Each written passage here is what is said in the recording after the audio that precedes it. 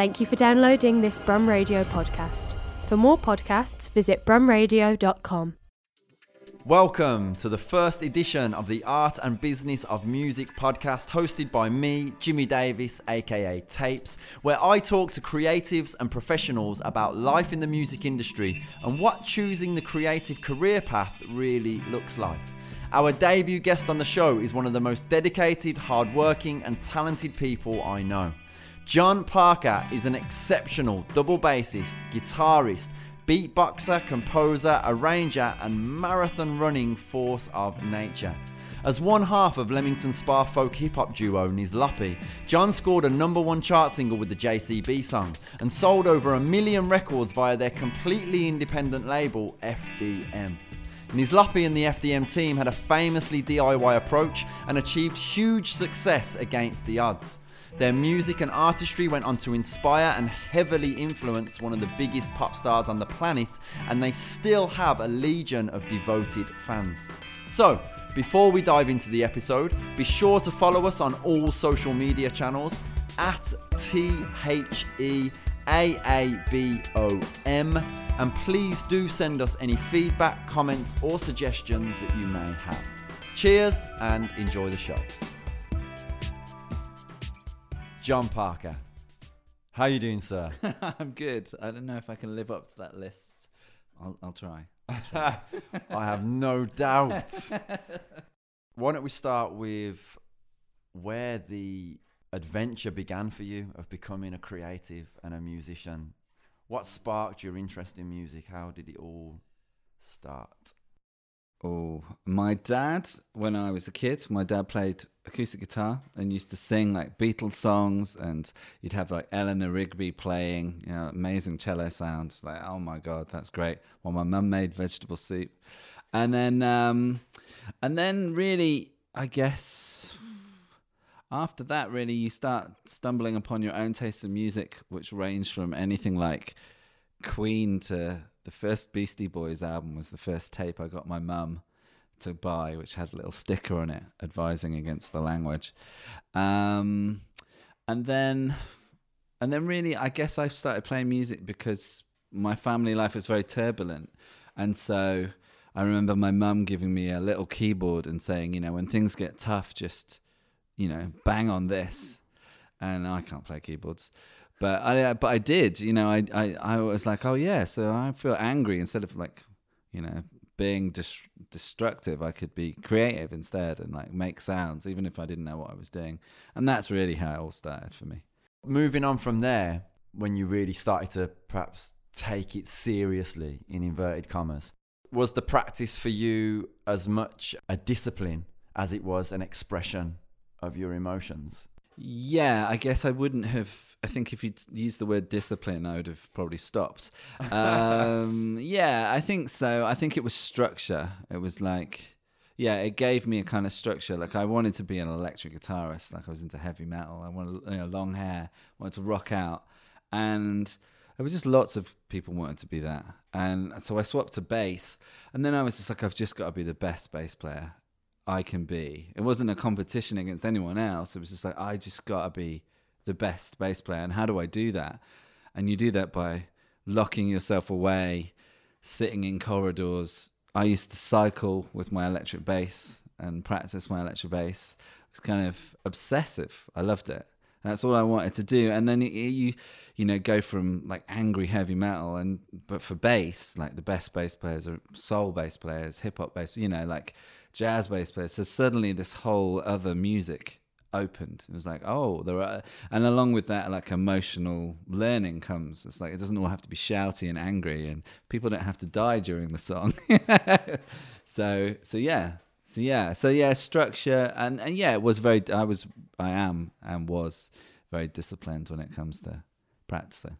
So, what was your first introduction to those other worlds of, you know, different styles and different genres? Then, was there a particular point? Do you have any recollection of one specific moment where you went, "Wow, what's going on over there? I want to go and look at that." Paul Simon's Graceland. That record.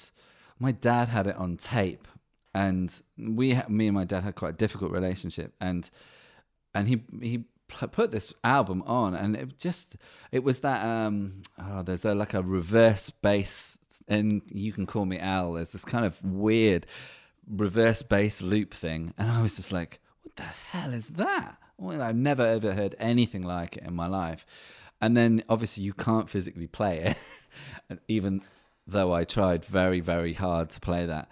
And that just kind of then opened up, because that's kind of a funk African vibe going on the bass. And it's like, well, I'm not hearing that in white Western pop music. It's like, how do I get there?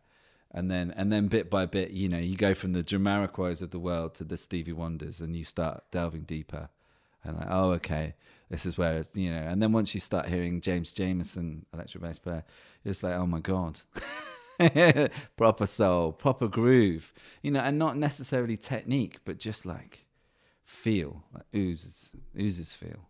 So you were an electric bass guitar player? Yeah. Wow, that's so interesting, because I've just never known you as that. Do you know what I mean? And hair then as well. So.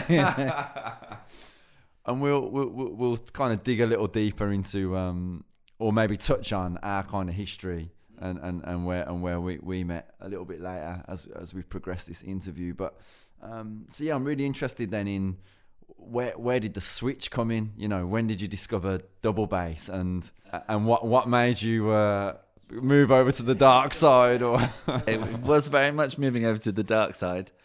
I was studying jazz music as an electric bass player, so I was like 19, living with my first girlfriend in Manchester, and there were lots of electric bass players, and by that point I was beginning to sort of go, we all sound the same, we're all just like, the chord is there and we're all just filling it with notes, and became quite disillusioned. And then I saw I heard Danny Thompson play double bass, but then I saw what became my teacher, which was a guy called John Thorne, and I saw him play a jazz gig. He had no shoes on, barefoot, huge German double bass, and he just went boom, like one note, massive sounding, and I was like, I've got to do that. I can't do it on electric bass, and that was it. So then sold. Halfway through a course, I swapped instruments and had to just literally do 8 hours a day practice, because I didn't even know how to tune the thing properly. So it's like, how do I do this? A lot of people will know you, John, as being one half of Nizlopi. Yeah, I'd love to just touch on, like, how did Nizlopi come about, and when did you meet Luke, and, you know, when did that part of your life sort of begin to blossom? Good question. I met Luke, I guess, I was probably 12 or 13. It's a very long time ago. We went to the same secondary school, and secondary school was a real turning point. I think it is for most kids, but for me, I was in primary school, I was already on a very, very different path. And one that wasn't music and involved shoplifting and, you know, being pretty naughty. And I just had a real sense that was not going to work out well.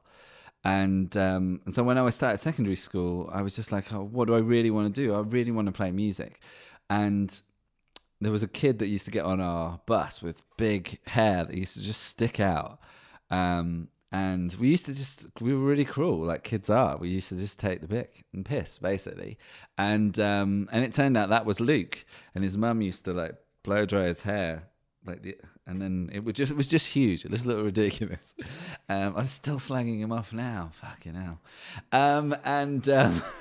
But yeah, but he was in a band. He was singing with a female singer in a rock band at secondary school. And the band split up because the guitarist didn't think that girls could sing heavy metal. And so they had a gig in front of the assembly, and they were looking for a band. And I didn't really play bass. I played a guitar, and they were like, oh no, we need a bass player. So that was it. And we ended up playing a Metallica song and a Guns N' Roses song to our assembly. And it was amazing. And Luke was singing, I was playing bass, and it was just like, I want to do this. This is it. This is the path. We're like famous. So your love affair with bass actually began through that chance, you know, opportunity to join Luke's band. And yeah. Okay. Yeah. I wasn't aware of that. Yeah. No way, man. And Luke probably isn't aware of that either, actually. I don't know if he's thought about that. But yeah, put it like that. So how did the gig go? I mean, I absolutely loved it. I didn't realise I was quite shy and awkward, and we got up on stage and I was like, oh yeah, and swinging my head around because I had long hair. It was like I was in Metallica. I was like, I gave everything. And I think it was a real like, it was a marker in the ground of like, this is what I want to do, and this is home. This stage sounds cheesy, but it feels like home. It's like, this is great. So yeah. Would you say then that the stage allows young people, it gives them that lease of life to come out of their shell, to be someone else at that moment? And is that what it was for you? Yeah, hell yeah. And I think our school was really progressive. It used to do something called Craig Stock. There was a guy called Craig, and it was after hours, so it was an evening gig at a secondary school. So you've got all these kids, own clothes, like obviously drinking, and not, on the cycle track and coming into school half cut. But we had it wasn't really a battle of the bands. It was just like 4 or 5 bands would play, and you got to play in front of an audience. So yeah, it was like, I think it broke down the barrier between what you were watching on MTV or listening onto the radio. Suddenly it was like, it was tangible. It's like, what's the difference between me and Led Zeppelin? I'm doing obviously talent and all those things, but like it was, you just really felt very close to the actual to your heroes doing it. And yeah, there would have been a lot of youngsters who it stopped them, like me, stopped them doing other things. It was like, actually I'm going to put all that into hitting the drums hard or playing lots of bass notes, or Okay, cool. I think that nicely leads us into your first song choice. Okay. Perhaps you could give us a little flavour of how this song influenced you and the impact it had on you. Cool. I actually mentioned him already. My old bass teacher was a guy called John Thorne, and although he was kind of he sort of changed my world in the fact that I saw him play double bass and I was like, I want to do that. That year I'd been to Phoenix Festival, which is like a Midlands like kind of dance rock festival, and a band called Lamb were playing. I never ever heard them, and it was just such energy. It was like, oh my God, that's incredible. And they had kind of a single, it was called Gorecki, which is named after the Polish composer, who also I'm a huge fan of. But so the band Lamb, the track Gorecki, and really there's that energy and vibe and giving it everything. Loved it. I found the one I've waited for.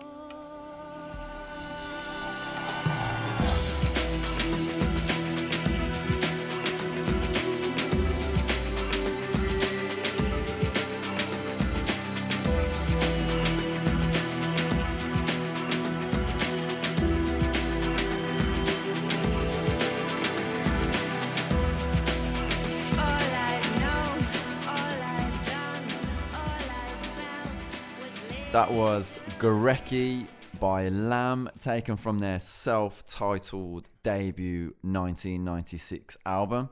So your bass teacher / mentor was in that band. Yeah, John That's Thorne. pretty cool, man. Very cool. Yeah, really cool, because he was he taught jazz music in a very, it was quite straight, but then also he was living quite a rock and roll lifestyle as well. So you had, so you'd come in, and my first bass lesson was kind of like, so who do you like? And I reeled off all the names that you're supposed to like on a jazz course.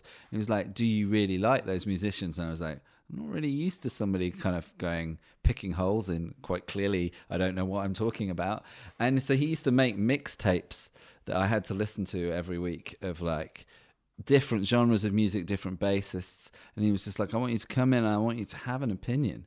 Even if the opinion is, I don't really have an opinion on this guy. So that's an opinion I want. So, and it really helped, because it was like, oh, this is what turns me on about bass. And all these notes, and that doesn't, but that big growl, that's, So he was a great teacher. Definitely more a mentor. That's so cool that he was introducing you to all these new worlds, expanding your musical vocabulary in that way. I think that, it's so important, isn't it, to have someone influence you like that. Yeah. And someone, I think also that it wasn't just music. He was living the kind of life that I kind of wanted to do. Like he was playing big festivals to lots of people, and people were pogoing and singing the songs back. And I was like, I want to do that. And he was also, I mean, he wouldn't mind me saying, he was a cautionary tale as well, because that path it's not all like amazing. It can be really hard. You can get no work. You can get lots of work. You can enjoy the excesses too much. You can burn out. And I kind of got to see all that through him while I was learning as a double bass player. So then when it came to my 10 minutes of fame, I bore that in mind, that this might not last. So to kind of enjoy it and also not enjoy it too much. So let's pick back up then where we left off with the beginnings of the Nizlopi journey. What happens next, man? Where did it go from there? You played your sold out show on stage at school, Craigstock. Yeah, which we did repeatedly every year. Basically, then after that, very quickly, that band kind of split. I think we recorded The Big If. I've still got the poster at home.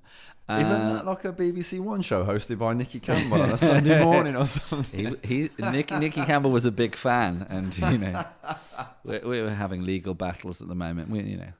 So yeah, basically we went from there to just really realizing that the two of us, me and Luke, were very motivated by music. We loved it. We were both huge U2 fans actually, and his dad had a CD player, which I'd never seen. It with like this modern technology. What the hell is that? And the Kincallans had just an awesome eclectic CD collection. So me and Luke, I just hung out with Luke all the time. I lived in that family house, and we had that kind of awkward. It was very intimate, that awkward moment of like, we're going to write a song together. And it's like the first time you're naked in front of a partner. It's like, oh my God, this is, I could do with losing a little weight or working out. But it was great. And we just knew then, and we wrote really, really odd songs. Nothing like the JCB song. They were just really odd, very crazy things. And we just loved it. And that was it. We did that all the time. Do you remember that first track that you wrote together? I think we recorded it, in fact, ages ago. I think it was Soul Tables. Yeah, like I used to play electric bass, but I'd tap the chords and then play a melody over the top of it, and then we'd have a go at like sampling beats. It sounds very cool, but really it was a drum machine with a play button. And that's how we kind of wrote. Yeah, I've still got tapes of those songs. And that, to me, they're kind of really, I still love them. Yeah, probably more so than the songs people have actually heard. It sounds like you were experimenting from early on in this creative relationship. And how important was it for you to that collaborative process? Essential. Yeah, I mean, I think Nizlopi, and especially me and Luke being such good friends, kind of brothers really, that it was kind of special. I mean, I've obviously written with lots of other people and played music with lots of other people, but me and Luke had something that was very unique and special. It just meant I kind of knew when he wanted to change chords, and we never talked about it. It just happened. We just knew each other. We literally would stand opposite each other, playing ideas to each other and like responding to each other's ideas 8 hours a day. And so I just got to know all of his quirks, and he got to know many of mine. And there wasn't really and in a certain sense, after Nizlopi, it was one of the reasons I didn't then go on and form my own thing, because it's very hard once that, not to call us the Lennon and McCartney, but it's that bond. It's like, it's a special bond. Very, very hard to have that with anybody else, really. So where do you go from there then? So you start creating together. You're hitting buttons on the drum machine. you're experimenting with all sorts of weird chords and melodies over chords and stuff. And you've written your first song. Was it long then before you started going out playing live as a duo? We were already playing with Luke's dad. Kieran had like an Irish Indian fusion band. Luke would sing and play baron, which is like an Irish drum, and I would play electric bass. And so we already got that taste of playing, and we'd play in Irish sessions as well. So we would just get up and go, we've written this song, and we'd have a go at playing and then quickly shrink underneath our chairs. And they always went it went down really well. I mean, Luke has had and has an ability with a crowd to just get them to go, oh my God, you know, like he's got such a great voice.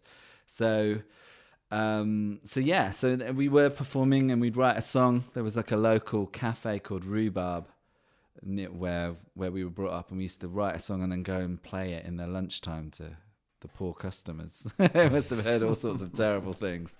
So that's really what happened. We recorded a kind of demo, a friend's studio, and then just committed to the musical path then basically after that. So was it at that point that it got really serious? Yeah, Luke went to university and was studying, what was it? I think he called it literature and girlfriend studies or something. I think he then really realised like what a gift he had. You know, he was singing in a ska band and he was writing, and I came down to live with him in Brighton for a short time, and we were writing and we were just like, well, this is silly. Why don't we just do this? Why don't we move back to the Midlands and just write an album? Let's just do it. Why not? You know, we're young, we're foolish. See what happens, you know. And that's what we did. And Kieran, Luke's dad, built a studio in his shed. We went on to record our first record, really like early 2000s. Okay, so you moved back to the Midlands. You began writing what became Half These Songs Are About You. What was that process like? You know, the creative process of making that album. Amazing. I mean, writing the songs was a real trip because, you know, we just used to, when we met, we just wrote songs, and then because we were now doing it full time, there were moments where like we didn't have ideas and we were getting like writer's block or something, and we have to set different tasks, like just go away and write, you've got 15 minutes, write a song, or let's write at this speed, you know, like beat tempo wise, just to get out of the habit of all the songs sounding the same, and just to inspire you down a different path. So the writing process was great fun, and then the recording process, we had a producer called Gavin Monaghan, who was just, I'd never met anyone quite like him. He like had a skull on the recording desk. He looked like he should have been producing the next Black Sabbath record, but he was producing this kind of folky, hip-hoppy, folky singer-songwriter record, really. And he had narcolepsy. So sometimes you'd be chatting to him, and then he'd just be asleep. Or you'd go in and you'd do your bass take, and you'd be like, oh, I've really nailed it. And you'd come back in, and he was fast asleep. You're like, okay, it's a confidence booster. Didn't tick boxes. Cheers, Gav. Yeah, exactly. Awesome. Did Gavin play a large part in the overall sound of the album eventually? Or was it more steering you in terms of the performance in the studio? I think we'd never worked with a producer before, and I still struggle to understand what a producer does and what an engineer does. But Gavin was good at, he was good at like, well, you'd play something and you'd come in and you'd be like, yeah, that's the one. And he'd look at you and you just knew from the way he looked at you that he felt like you had one better than that in there. So then you go, and it became all about not necessarily pleasing Gavin, but like, well, yeah, it did for me. I was very much like, I definitely wanted to please him. And I drove him utterly nuts as well.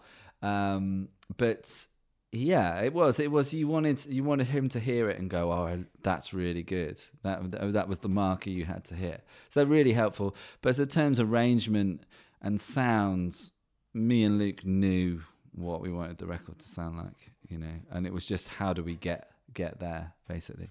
Amazing. I think that's a good point to start discussing your second song choice. My second song choice, it was very difficult.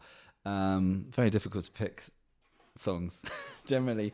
It has to be a John Martin track, and I picked Bless the Weather because just the opening double bass sound, the bigness, was just so exciting. And me and Luke saw the Transatlantic sessions on television, and we thought John Martin was this new and up and coming like young singer-songwriter. I didn't realize he'd recorded his albums in like the 60s and 70s, so it was kind of a yeah, massively important to my bass playing and our songwriting, really.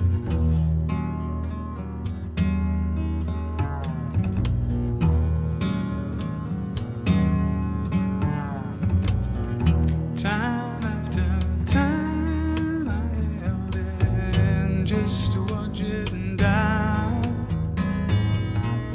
Line after line I loved it just to watch it cry. Bless the weather that brought I mean, Danny Thompson, the double bass player, is a legend and a gent. Like, I wrote to him when I first started double bass. I wrote him a letter. I didn't put an address on it. Just it was literally just, I love what you do, or I love the vibe, all that sort of thing. And he tracked me down and left an answer phone message, which was on our answering phone for like years. It was like a proper London, what? And he said, watch her quite a lot. And he was so lovely. And he left his number. And I was like, there's no way I'm giving him a call. And then he called me back. And I answered the phone and we spoke and we started this kind of email conversation. And he played with, and John Martin sadly passed away. And me and Danny were in touch around that time. And we kept meeting at festivals. And now I dep for him. So I play on artists that, you know, he's too busy to be playing with, and I end up doing that. So yeah, it was inevitable at some point in the interview we were going to discuss the song that you are best known for.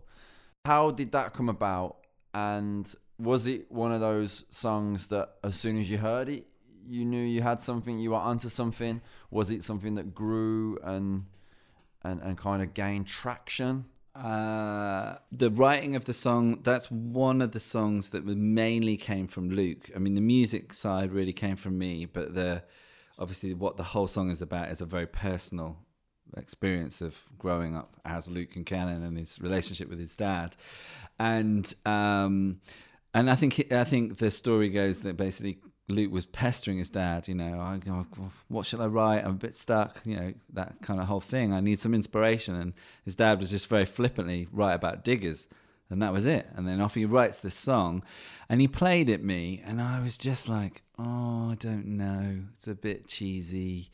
I don't know, JCBs, really? And I wasn't a massive fan. And he was always slightly reluctant to have it on the set list when we were doing the shows at that time. But then we'd play it, and we won the audience. That was the song that, for some reason, people stopped shouting at each other in a pub and would listen. I just didn't understand it. It took me a long time to understand that reaction. And it was the song. After gigs, you get groups of big guys, rugby playing guys, going, man, yeah, my dad too, and just in tears. And you'd be like, okay, there's something really powerful going on that I'm really missing. And that Luke is really managing to trigger in people. So obviously had to go on the record. And I grew to really love it and understand it more. But it was a very different, you know, at the time there were a lot of interviews around the JCB song about relationships with dads. And I was having to answer these questions. I was like, my relationship with my dad's nothing like this. Like, it would have been a very different song if I'd written it. So, and it definitely wouldn't have been a number one. You know, the interesting thing about that is that, firstly, I mean, we're talking about the JCB song here for anyone that was unaware. I probably should have said that before I launched into the question. But the funny thing about it is that Luke's dad never drove a JCB, did he? No. It was always a Massey Ferguson. Yeah. The other thing that strikes me about the origins of that song is that it literally feels like something that was stumbled across. And that is the magic of music, isn't it? That sometimes it's the unexplainable. Yeah. And it's almost as if it's being channeled from somewhere else, and we hit on something that really resonates with people. And in that instance, I remember very specifically where I heard that song and how it made me feel for the first time. And it was very similar to yourself. My relationship with my dad was very fractured and fairly non-existent. And it really just made me feel like I wish I had that relationship with my dad. And it just made me think of that bond that perhaps wasn't there. And I think maybe that's what was resonating with people. And and why they were really feeling it and vibing with it. Yeah, I mean, weirdly now we get emails from, like, apparently now you have to have permission to have a song played at, or a video played at a funeral. The funeral directors have to prove that they've gone to the artist or the record label to ask permission. So I feel quite a lot of emails from people saying, you know, they want this song played at his dad's funeral or whatever, and it's like, of course, why would you say no? But also, yeah, it's a song that does. It's about family. There is loss. There is loss there of if that relationship is no more, or you never had that relationship. You know, there is definitely a melancholic edge to that song as well as a celebration for actually good dads, which often don't get celebrated. Dads are often overlooked as being kind of crap or not there. And actually, this is an example of a dad being good, you know. So you've gone from kind of playing it in front of people, audiences, and you're getting that reaction. Is it at that point that you start to think, okay, there's something in this? Not really. I mean, I think our thought was it was amazing when you play to, I don't know, we were playing to say 50 to 100 people at that point, and they knew the words and they were singing it back to you. It's like, okay, I'm in some sort of weird fantasy world of, like, I'm writing a song and they're singing it back to me, and it's just amazing to the point that you could stop playing the song and it's still being sung at you. It's like, kind of, as a musician, it's kind of, dreams are made of that. And so we knew we were onto something special, but we were also, by the time of success of that song, you know, like as in viewed success of that song, we were already working on a second record in a cottage in the middle of nowhere, and weren't really looking at ourselves as being a kind of successful pop artist or having a hit, you know, like that kind of happened totally organic, you know, in the beautiful way that a song, when you release it, has its own life, and in 20 years time, you know, it could be a massive hit, and you're like, oh, but I'm working on a building site now, like, you know, so you know, I've got bills to pay. So yeah, so it still does have a life of its own, has its own website, I think, and you know, I'm interested in, at what point did you guys or the team kind of go, right, this is going to be a single that we're going to push and we're going to make it happen in a really independent way? Yeah, I think it was in a really independent way, as in, we thought, this is our most popular song, and a song that just resonated. So we thought, well, yeah, we should release it. And then it's that difficult thing that's like, okay, we've got this great song and it sounds great. Now we've got to get a video. And really, me and Luke in a JCB, no. And all the storylines we came up with were just naff. Music videos are really hard to make unless you've got a ridiculous budget. It's just really, and even then, you know, like Kanye West managed to pull it off by making a ballet dancing film, you know, like, which is incredible. But how you do that with no budget? And so we just floated it out there on the internet, which is, you know, had just sort of really taken up. And we were looking for any ideas, filmmakers, animators, anything. And then this guy, Laith, he faxed like a pencil drawing of like Kieran's head, sitting in a JCB, and it arrived, and we were just like, well, that's it, that's the video. It was just so perfect, with little transformers in the background, everything. He just basically drawn the lyrics. It was perfect. So many great anecdotes to the story. At what point did it really start to take off? So basically, once we couldn't afford to do the video in one go, so we did it in 3 sections, and we released it section by section. I think a section was £1,000 each, which, when you've got no money, is a phenomenal amount of money. I wasn't aware of that. Was that the original form the video took? Yeah, 3 separate parts? Yeah, because it takes so long to do, and also we didn't have the money. So we released like a big build up on MySpace or whatever it was at the time, you know, and the first part of the JCB song, and I think it was completed, and it was getting loads of hits. It just kind of went viral, you know, before viral was the thing. Got played on Radio 1. I was on a bus in London. I had seen some friends, And Joe Wiley played it on Radio 1. And we had no pluggers, we had no record label, we had nothing. It's just a friend had emailed her and gone, "Wow, this is amazing, you got to play it." And because she played it, then everybody else went, "What is this? Who the hell are these guys?" Never heard of them. And then it snowballed. And then we sat down as a team, as a family of friends, and went, "Well, what do we do?" And at that point, William Hill, the kind of betting group, were like, odds for Christmas number one.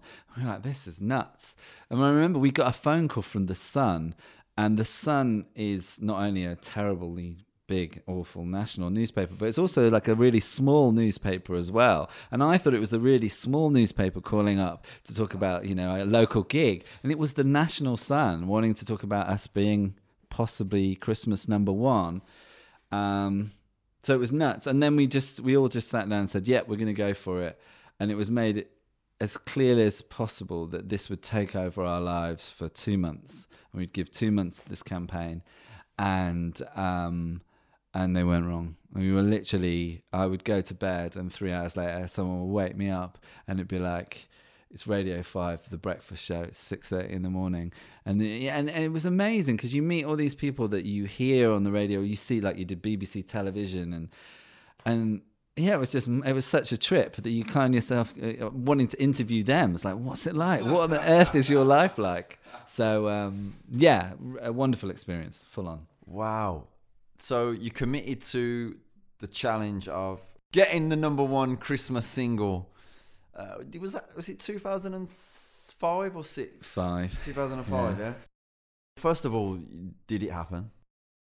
We were number one the week before Christmas, and then it changed to the public on Christmas Day. But the charts are actually done a little bit before that. So we weren't Christmas number one. We were number 2 for ages. And in fact, we had to pull the single because it was stopping us releasing anything else. It was like there for like 12 weeks or something. It was like, oh, for God's sake, we need to just move on with our lives. What would you say is there was a highlight of that period of time, you know? That 2-month period, was there anything that really stands out? I guess 2 things. Because they're the first 2 things that came to my head, so they definitely stood out and I can remember them. We did a showcase show before the number one at the Bedford, and it was sold out. And there was just we do our thing of playing acoustically in the crowd. We had all our friends and our family there, and there was this electricity. It was just different. Things had changed, and it was amazing. It was definitely right at the beginning of this huge wave that we were on.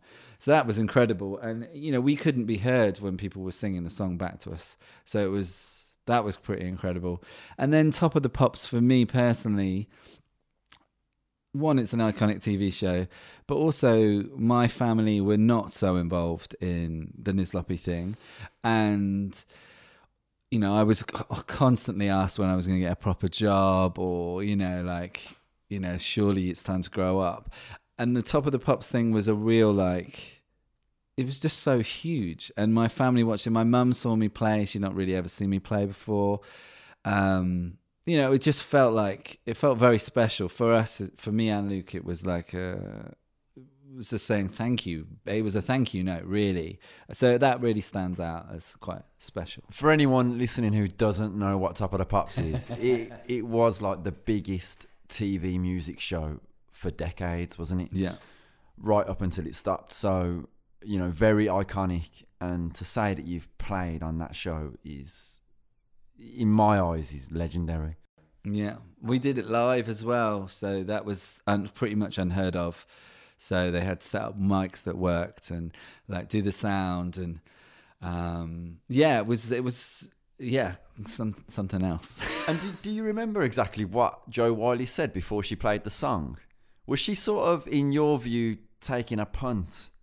Or had it got to the point where she knew that, you know, this was something? And a definite punt, it just struck a chord with her, and you know, and the best way, like if you're a DJ, you're just bombarded with like, hey, my name's Steve, I work for Sony, this is the big sensation, and you're just putting on, you know, dross after dross, and probably stuff you don't listen to at all. And like her, Dermot O'Leary, another one, they're huge music fans. They, you know, off mic, you can sit there chatting about anything from, you know, 70s metal to like, you know, the latest kind of hip hop trends at that time. So they knew their music, and she just really loved it. And I don't think she even realized the impact it would have had on us, apart from the fact that we've been played on Radio 1 and we could put that on our website. But yeah. All right, cool. I think that's a great place for us to pause and for you to introduce your third song choice and give us a flavour of why it is you've chosen this track. Okay, this is The Roots, the Philadelphia live hip-hop band. And I've chosen a song called False Media, partly because it's a bit edgier, and that record, which is Game Theory, is a lot more political for them. But The Roots were doing hip-hop live with an amazing drummer, a beatboxer, somebody who could scratch records with his voice.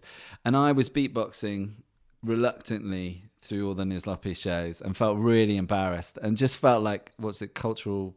like not really understanding the roots of it. And then I saw The Roots and I was just, oh my God, that's amazing. Like just music oozing from all their pores with like meaning. So The Roots. In fact, when we were touring in later years, one of the tours we did with Jimmy, in fact, I would quite often go out before we played and I'd have my headphones on, my hood up, and it would be just The Roots live. Just get that beat in your head, get that feel. Like when you get up and beatbox, that's your Questlove. Come on, your Questlove. I'm a white, skinny guy from the Midlands, and I'm no Questlove. Pilgrim, slave, Indian, Mexican. It looks real fucked up for your Mexican. That's why I don't rhyme for the sake of riddling. False media. If I can't work to make it, I'll rob and take it. Either that or me and my children is starving and naked. Rather be a criminal pro than to follow the matrix. Hey, it's me, the monster y'all done created. I've been inaugurated. Keep the bright lights out of her faces. You can't shake it, it ain't no way to swallow. So that was False Media by The Roots, taken from their 2006 Game Theory album. Just coming back to where we left off, was there a particular moment where you genuinely thought, what the fuck is going on here? You know, like a gig that you played around that time, or any story that you might have? Yeah, the two things are connected. So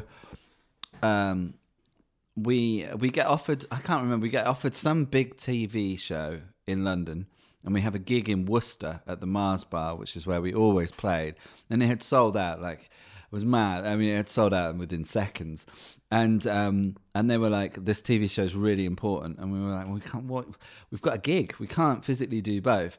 And we knew then that things were getting a bit weird, because the TV company were like, we could helicopter you from London to the gig, and we were like, oh man, that's just really weird. I mean, it didn't happen, partly because I'm petrified of heights, so I was like yeah, this sounds really cool, but not for me. And then the gig itself, we play this gig and the crowd splits. The crowd splits down the middle, and on one side is old school Nizlopi fans, and then the other side are like newbies, and they start chanting. The old school side were like, we were here first. No way. It was totally nuts, totally and utterly nuts. Wow. Yeah. Kind of fast forwarding slightly, so I ended up coming on a tour with you guys in 2007. It's good for me to point out at this moment that was the first big thing that I ever did in music, and it's an opportunity for me to say thank you for that, for giving me that platform. And that was an incredible experience. It was the first time I'd ever been on tour. What was really interesting about that tour is that a 15-year-old had written to you, hadn't he, asking if he could come and do his work experience with you on the tour. Yeah. What's that all about, man? Like, fill the listeners in, and what was it like receiving a letter? Was he kind of saying, I'm your biggest fan? The letter, I think originally might have been from his mum, and then he got on board. But yeah, so the ginger little wonder, which is Ed Sheeran, I mean that affectionately.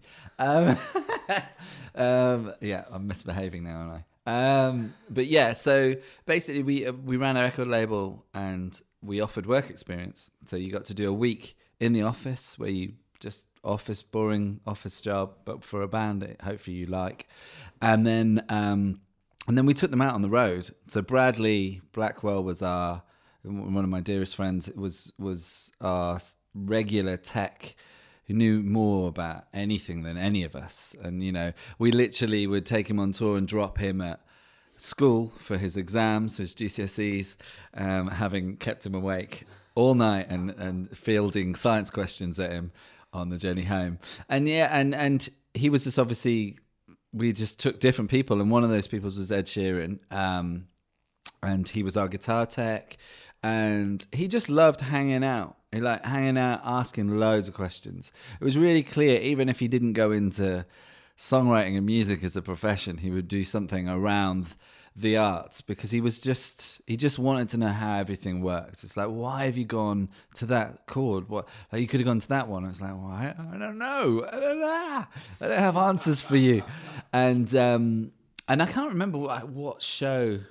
The first time I heard him play, I remember the Norwich Arts Centre, and that might have been the first time. You were on that tour, weren't you? For that one, and just he just had, like, he'd watch Luke night after night, not control, but like persuade the audience to sing, and, you know, really get in there. And it was obvious that Ed was like a sponge. He was just picking up all this stuff. I mean, Gary Dunn was around at the similar sort of time, so all the looping stuff. And yeah, he was a terrible tech. I have to say that, and I've said it a number of times, but for the Bristol show, because the gigs were really full on for me. They were like a full on workout, musically, emotionally, and just physically. I was beatboxing for an hour and a half, and overplaying massively. And I was very nervous. Not a lot of people realise that I was very nervous and had a lot of panic attacks around gigs. I really struggled with being on stage during the later Nizlopi tours. And Ed at the Bristol show drank our entire ride. I just remember be like, man, you're supposed to be like, where's the leads? Like, what are you doing? And he just he was chatting to people and drinking the rider. So he'd already arrived at being, a rock star before. But, you know, and he in fact, he played our last show before we first split up. And I think it was him and Foy Vance and then Nizlopi, and it was just like, oh God. We were basically on the ropes, and we'd invited, you know, two amazing artists. They just had us, basically. Had us at our weakest point. Hang on a minute, right? Let's rewind here slightly. Ed Sheeran. You kind of breezed over the fact that let's not make any bones about it. This guy was a big fan of yours, yeah, and that is essentially why he'd written to you. Yeah. Aside absolutely. from the fact that you were offering the work experience opportunity. Yeah, and he had like having spoken to his parents a number of times since and around that time. In fact, when we played Norwich, I think the Sheerans put everybody up, and I said to Luke, look, I just want a hotel room because, you know, we're staying with like an Uber fan, and he's got like pictures of us on the wall. He's just going to constantly ask questions. And then, like, no, I didn't want to be rude. Like, I was just really aware I'm going to be tired, I'm going to be grumpy, I'm going to be rude. Let's not do that. Like, he's young, slightly idealistic. I don't want to be the reason he just goes, I hate musicians now. So he was a massive fan. He knew all our songs. He would often play them back to us, and I want to know what are you doing on the guitar there, and how are you doing this sort of thing. So a massive fan.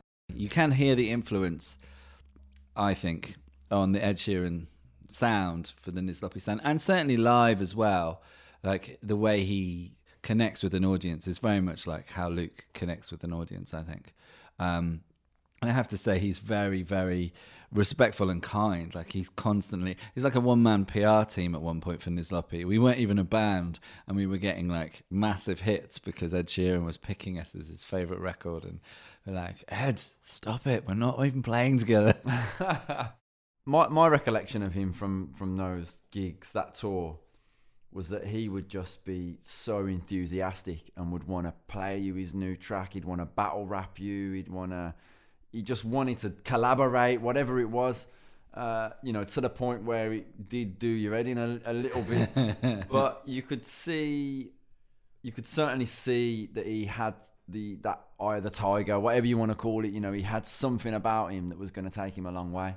And how do you feel about it now when you see that he has essentially become the biggest pop star in the world, has just broken a whole load of records on the latest tour that he went on by the likes of the Rolling Stones, U2? Yeah, nuts. Highest grossing tour of 2019, I think, or probably ever. How do I feel?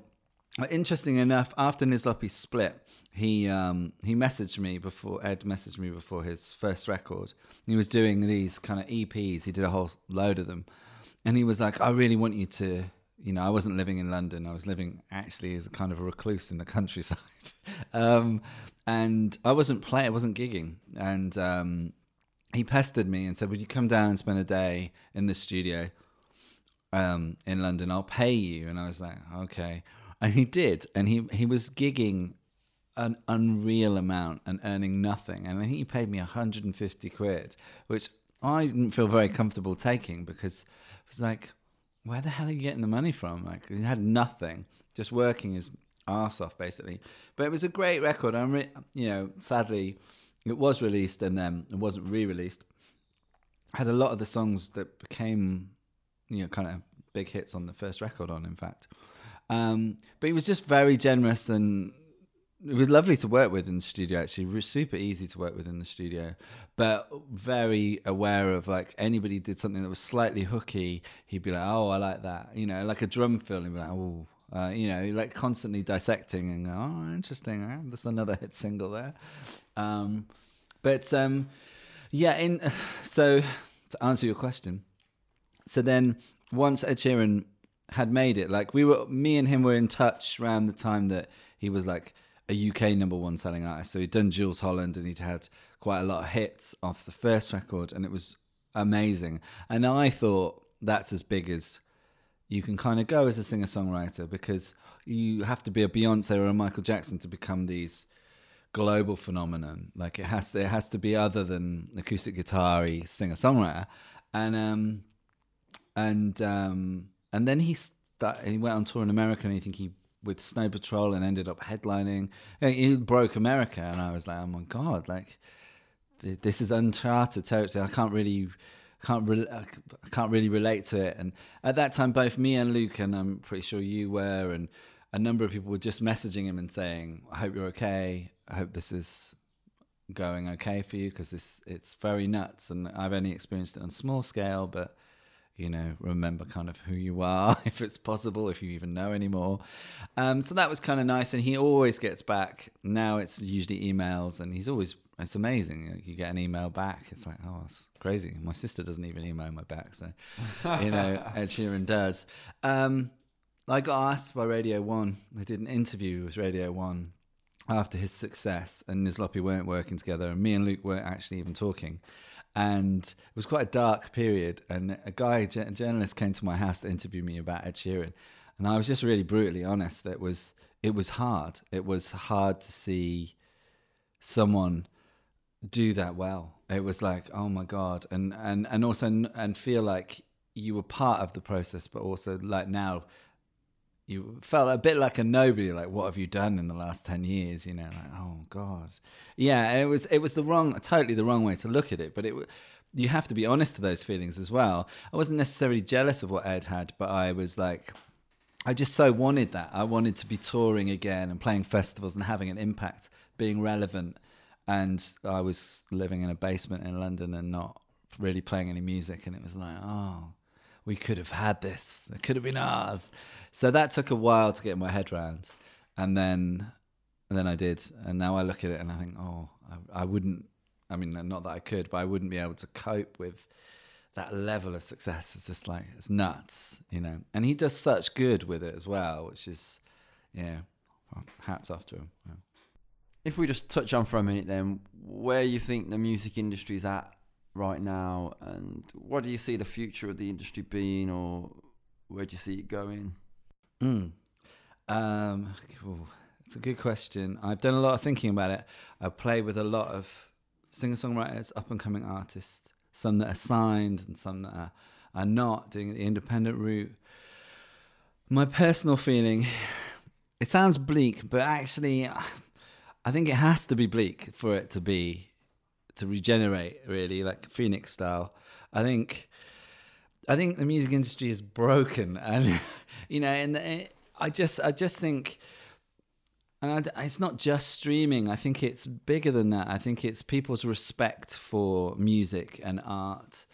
I think people have had it for free for too long. I think I don't know, like, I really respected music when I grew up. Like, I respect books and poetry and art, and I respect the amount of time, creativity and bravery it takes to do that. I don't expect that for free, like, that's not on. I don't expect a plumber to plumb my bathroom for free.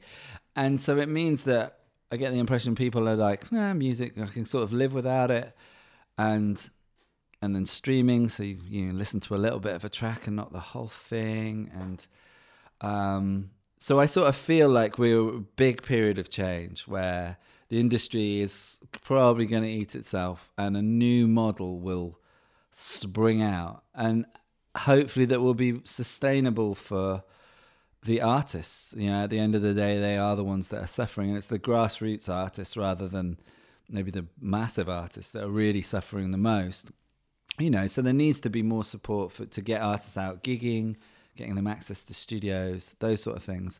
And there's so much money in the music industry that just isn't being filtered through to what I consider the most important areas, which is development, and everything from artists even looking after themselves.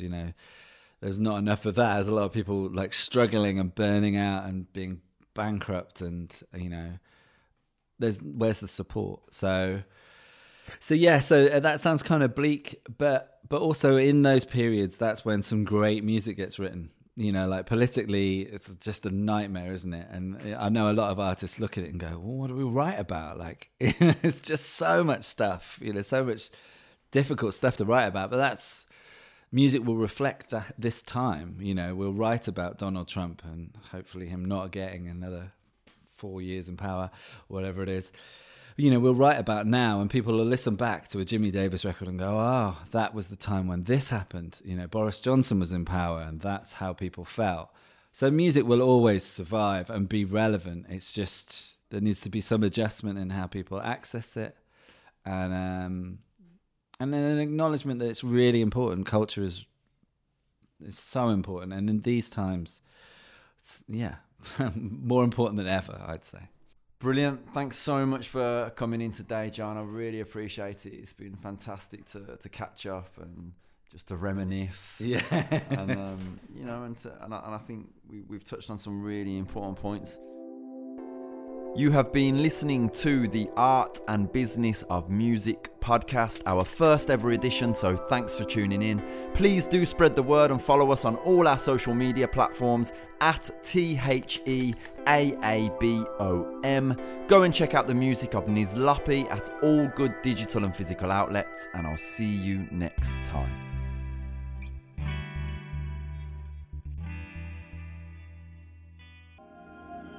Thank you for listening to this Brum Radio podcast. Don't forget to subscribe and rate us on your podcast app.